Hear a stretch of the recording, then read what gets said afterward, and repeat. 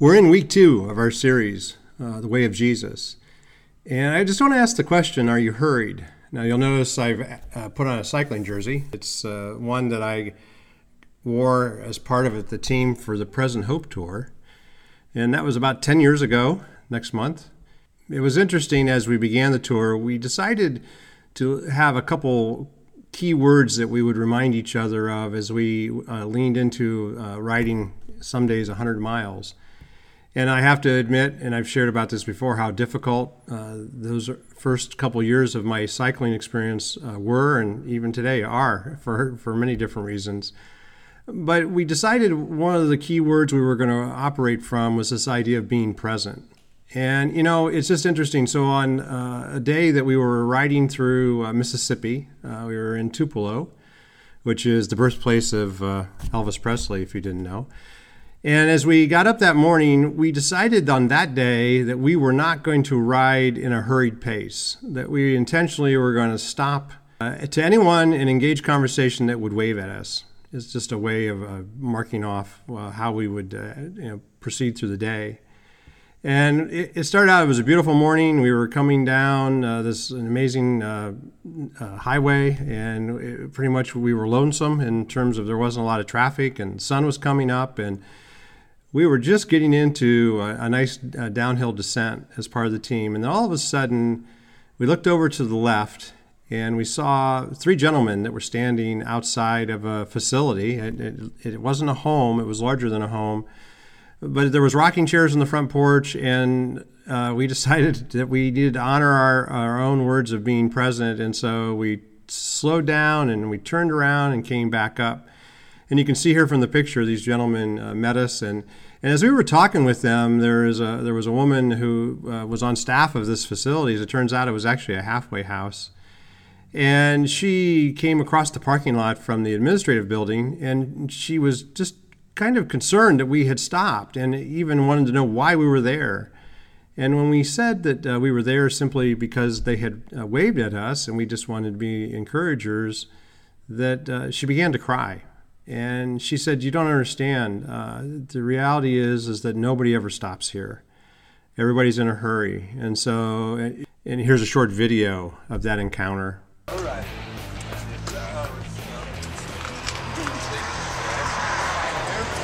Improvise. And ride a bicycle.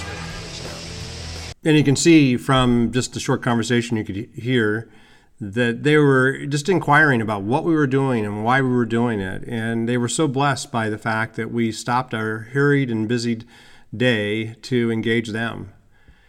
And I think that experience really shaped me as I went forward with the team, as we realized that there was a weight that we were carrying of being much more aware of the world around us. And I think life is a lot like that. And yet at the same time, I think little by little, we end up rushing to the point of we just want to get the task done. And so today I want to just ask the question, are you hurried? Do you feel like you're overwhelmed? Are you anxious because all you have to do? The reality is, I think all of us struggle, is that there aren't enough hours in the day. And if we can just squeeze a few more things into it. When we head to the store, we look for the checkout line that has the least amount of attendance. And even today now, the problem with that is it's mostly self-checkout, right? And there's still a line for that. Or we're going to get to the gas station and we want to find the quickest way in and out. And so many of us, we tend to multitask, and life is just full. Maybe more fuller than we would like it to be. And to be honest, I think when we really give consideration that our life isn't just rushed, that often we're disappointed in what we're experiencing in life. We just know that there's something missing, that we're just way too busy. There's no time to do what we love or even spend time with the people we do love. And I want to just confront that as our conversation today, that I just want to say that life's not supposed to be this way. One of the takeaways from John Mark Comer's book is this idea: the greatest enemy to the life you want may be the life that you're living. And so today we're going to just talk about how do we move into a less hurried kind of perspective. And we're going to look at Jesus again to help us see that. But let's pray. Father, we're grateful for the day. We're grateful that even in the busyness, you continue to show up and encourage us. And so this morning, as we look at your word, I just pray that you would encourage us to work towards the rhythms of grace that you have for us and to center ourselves on you. And Jesus, we just thank you for the life that you've given us, and we pray that we see it now through your Holy Spirit. In your name, amen. And to be honest, as I'm laying this message out and just sharing it with you, it for me is a hard message.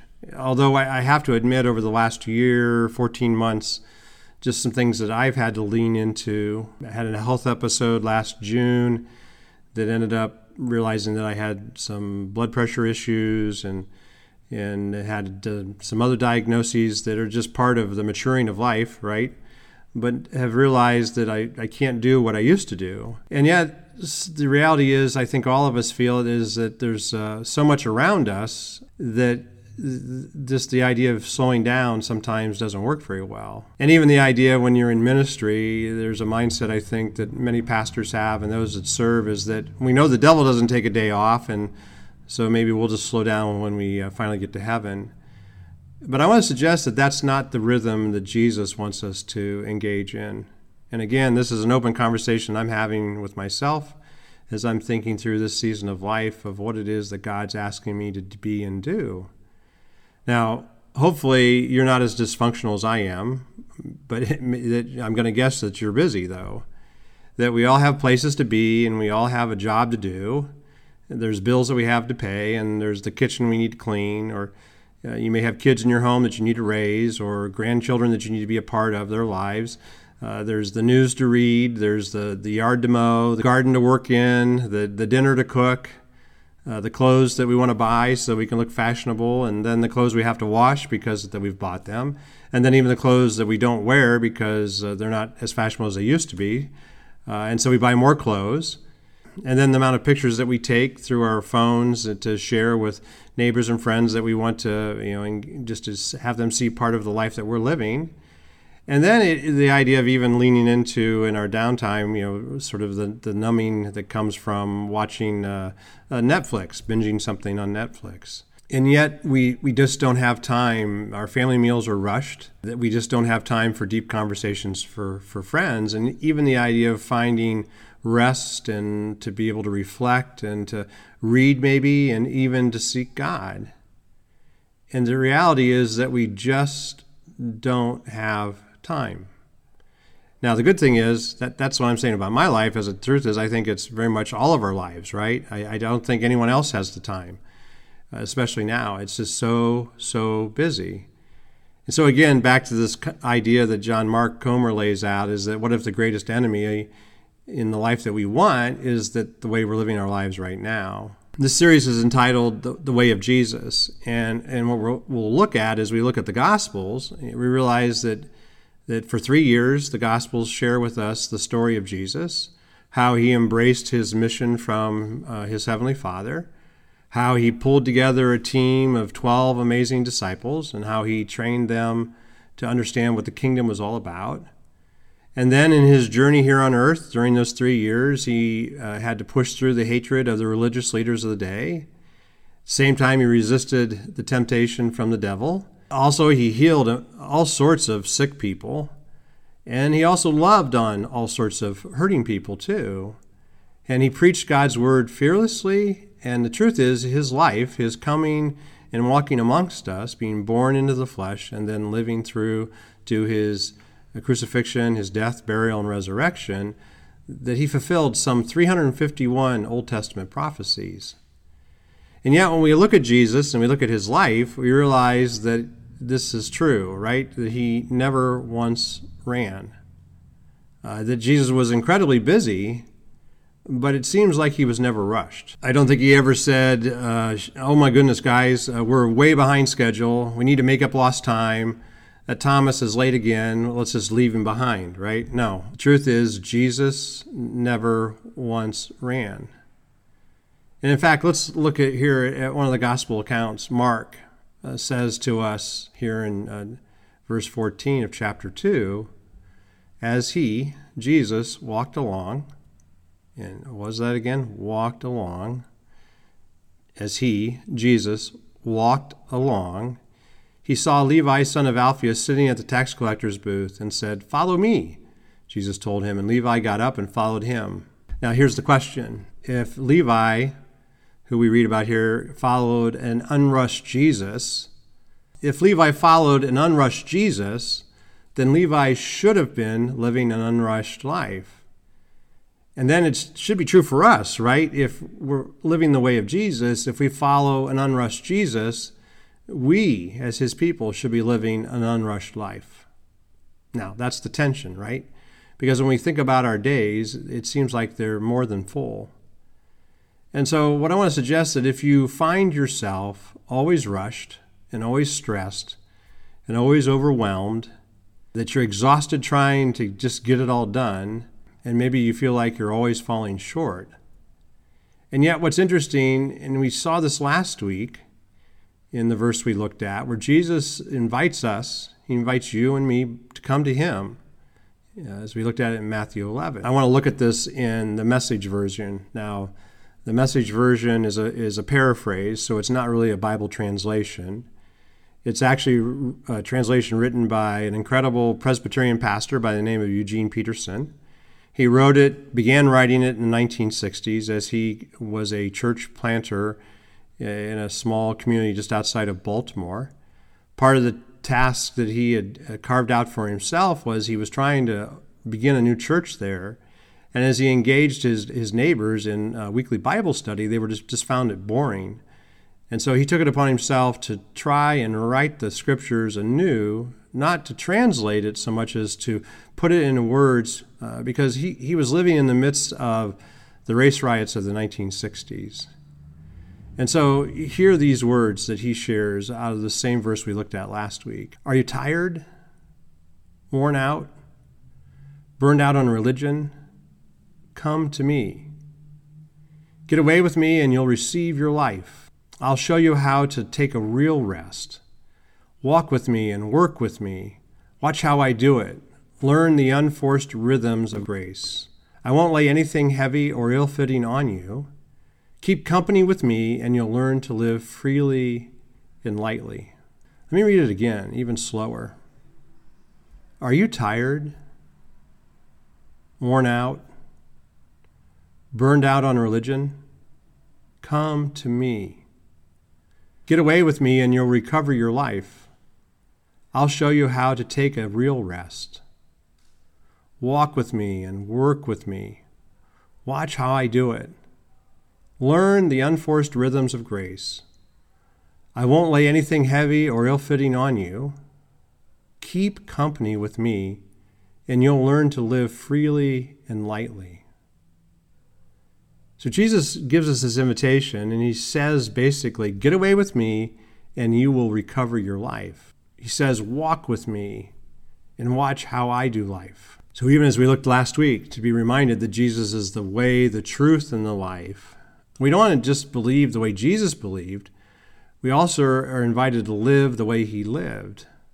Now again, looking at his life, Jesus was given 33 years to start a world-changing revolution.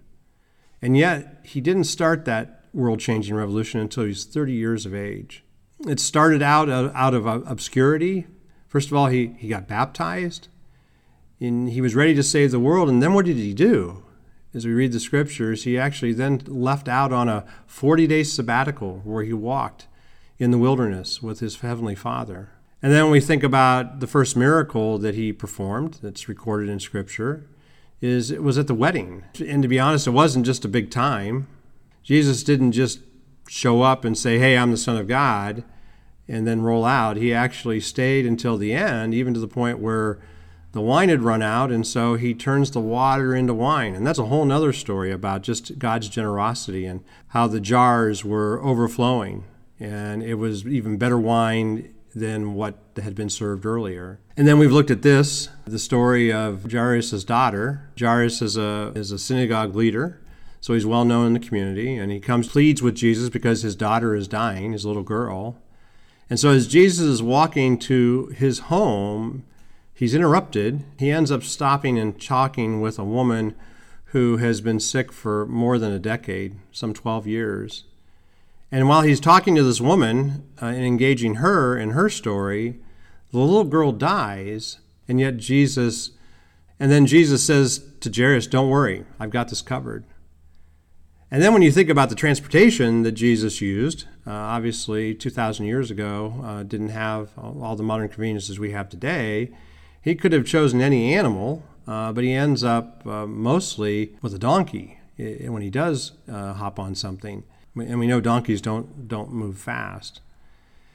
And so the question I want to ask out of this, if we look at Jesus' life and we look at these stories that are shared out of Scripture, if Jesus wasn't rushed, why are we? Why are you? Why am I?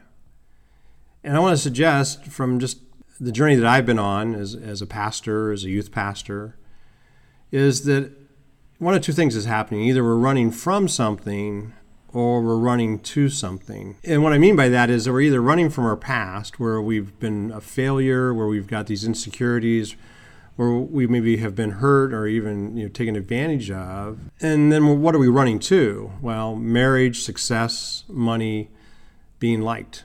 I mean, just all these various things that show that we've got it all together. And yet, I want to suggest that what I've learned, at least, that when there's a problem that comes out of this, and you're chasing a life that will leave you empty ultimately. And we know Jesus even encourages us in another place in Scripture that you need to be careful you don't gain the world and lose your soul. And again, back to this underlying question that John Mark Comer presents is, what if the greatest enemy of the life you want is the life that we're currently living? But then I know there's all sorts of pushback, right, that I don't understand, that it's just not fair to ask more out of us, that you don't understand there's just not a time. I've heard that said so many times. And yet one of the things that John Mark has sort of helped me understand, even at a deeper level, I knew this, but to hear him say it again as he's walked through his own story of brokenness and just dealing with burnout and some other things as a pastor of a large church in the Pacific Northwest, is that he simply says, you have the time for what you choose to have time for. Ouch. I don't know about you. Yeah, you have the time for what you choose to have time for. And even the idea that if God would just give us another 10 hours in the day, we could just be more productive. But I want to suggest, based on just common sense, that the solution to the issue is not more time. The idea of the solution is that we need to do more of what matters most. And that's hard, because it's about choices that we have to make. And it may be that it's because we don't have time for what matters because we're maybe not spending our time on what does. It may be that we're spending our time in a mindless sort of way on what doesn't matter. Now, let me just give you a couple examples just to put it out in front of you. The average American adult spends 706 hours a year on social media. If you sort of extrapolate that out into 8-hour work days, that's almost 4.5 months of working hours that's spent on social media. Now, that's talking about the average American adult. And if you're a Gen Zer, it's probably twice that, if not 3 times that, the amount of time that's spent on social media. And I know in this past season, especially with COVID, we've leaned into our technology at a whole nother level, but it really is about trying to find rhythms of rest within how we access those things. Or the idea of how much time we spend on TV. The average American, again, according to statistics I saw, some 2,737 hours. That's crazy. I saw this statistic recently where the average young man by the age of 21 will have spent 10,000 hours playing video games. At $10 an hour, that's $100,000 in income, right? In that same amount of time, you could have read 2,000 books. You could have learned to play the piano. You could have gotten your pilot's license. Truth is, you could have memorized the entire New Testament. And to be quite honest, you could have gotten both your undergraduate and your graduate degree. And then to even think about if you're pushing through life's messiness, you probably, if you're in a difficult marriage, you probably could have worked out all the details to save the marriage, to be able to build a strong family and reconcile the issues and move forward in a positive way. Or you could, as these numbers produce, mindlessly waste your life on what doesn't matter. So again, back to this sort of underlying question, what if the greatest enemy to the life that we want is the life that we're living? And so the question comes, what do I do? And to be honest, in this current season, we're all trying to figure it out. It's complicated, especially as we think about just what's taking place in the world, the messiness in Afghanistan, the messiness in our country, the political upheaval, just all these various things, the whole issue right now around the resurgence of COVID with the variants. It's very hard. It's very hard.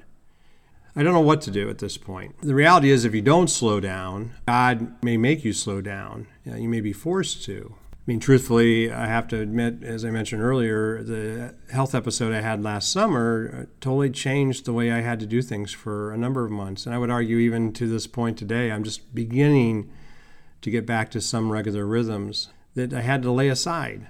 I don't think I was working too hard at that point, but I do think that God used that to sort of settle some things out, if you will. And yet, when we think about all of this and we think about who God is, as we push into just the most basic understanding, we know this much is that God is love, right? And it's interesting, again, in John Mark Comer's unpacking of this, is that as we're reminded, the greatest commandment is that we're to love the Lord our God. And yet, when we look at it, this idea of love, is we see that it's completely incompatible with this concept of being hurried, of always being in a hurry. Again, as we look at 1 Corinthians chapter 13, as Paul gives us the definition of love, many of us know these verses, but what does Paul say? What's the first word? That love is patient. And what does that mean? Well, that love takes time. And to be honest, if we're hurried, we don't have time. And so part of what I want to encourage us in the week ahead is to lean into a prayer that I want to invite you to be a part of, that we can pray together. And it's simply this. And there's a link here that you can take a look at, you can download. And it's a simple idea. God, help me walk slowly enough to experience Jesus fully and love people deeply. Again, the idea of praying this prayer together individually and then corporately as a church each morning, maybe, that we can know that we're all trying to get our handle around this. And so just some thoughts out of that. So back to the Present Hope Tour that I mentioned earlier, the bicycle ride. This idea that we're going to be present, to actually be present in the moment, that in loving people deeply, we're going to listen to people. And then when we listen to people, we're going to see needs. And that even the idea that we're going to hurt with people and be with them in the midst of their trying to understand what God is doing. And then the encouragement is to actually choose what's important and for us to eliminate what's not. I mean, the idea here is to actually be able to say no to what doesn't matter and then being able to say yes to what does. And to be reminded, too, that saying no now doesn't mean it's a no forever, that it's about the rhythms of our life, the seasons of our life. There may be some things that we need to say no to right now so that we can say yes and do other things in the days ahead. And then this idea, finally, of sensing God's presence and to recognize his voice. I mean, it's amazing that every person Jesus loved, every miracle he did, it seems as though he did it as he was walking from here to there. And so as we pray this prayer together, God, help me walk slowly enough to experience Jesus fully and love people deeply. I guess even the idea when we think about where Jesus was walking, and where was he walking? Well, ultimately, he was walking to the cross, right? That was his final destination here on earth. And yet, before he got there, in the 3 years, even the 33 years of his earthly life, it was day by day, step by step, he was walking towards his calling. And that calling was to give his life for us, for you and for me. And so as we pray this prayer, God, help me walk slowly enough to experience Jesus fully and love people deeply, we'll see how that radically changes the way we see the world. We'll see that as we ask God to make us aware, and as we walk with a slow rhythm, that we can experience the fullness of who Jesus is, and that out of experiencing that, we can love those around us well. And it's simply day by day and step by step. And as Jesus walked towards his calling, we too can walk to our own calling of where he is asking us to be present to each other. And so let's pray.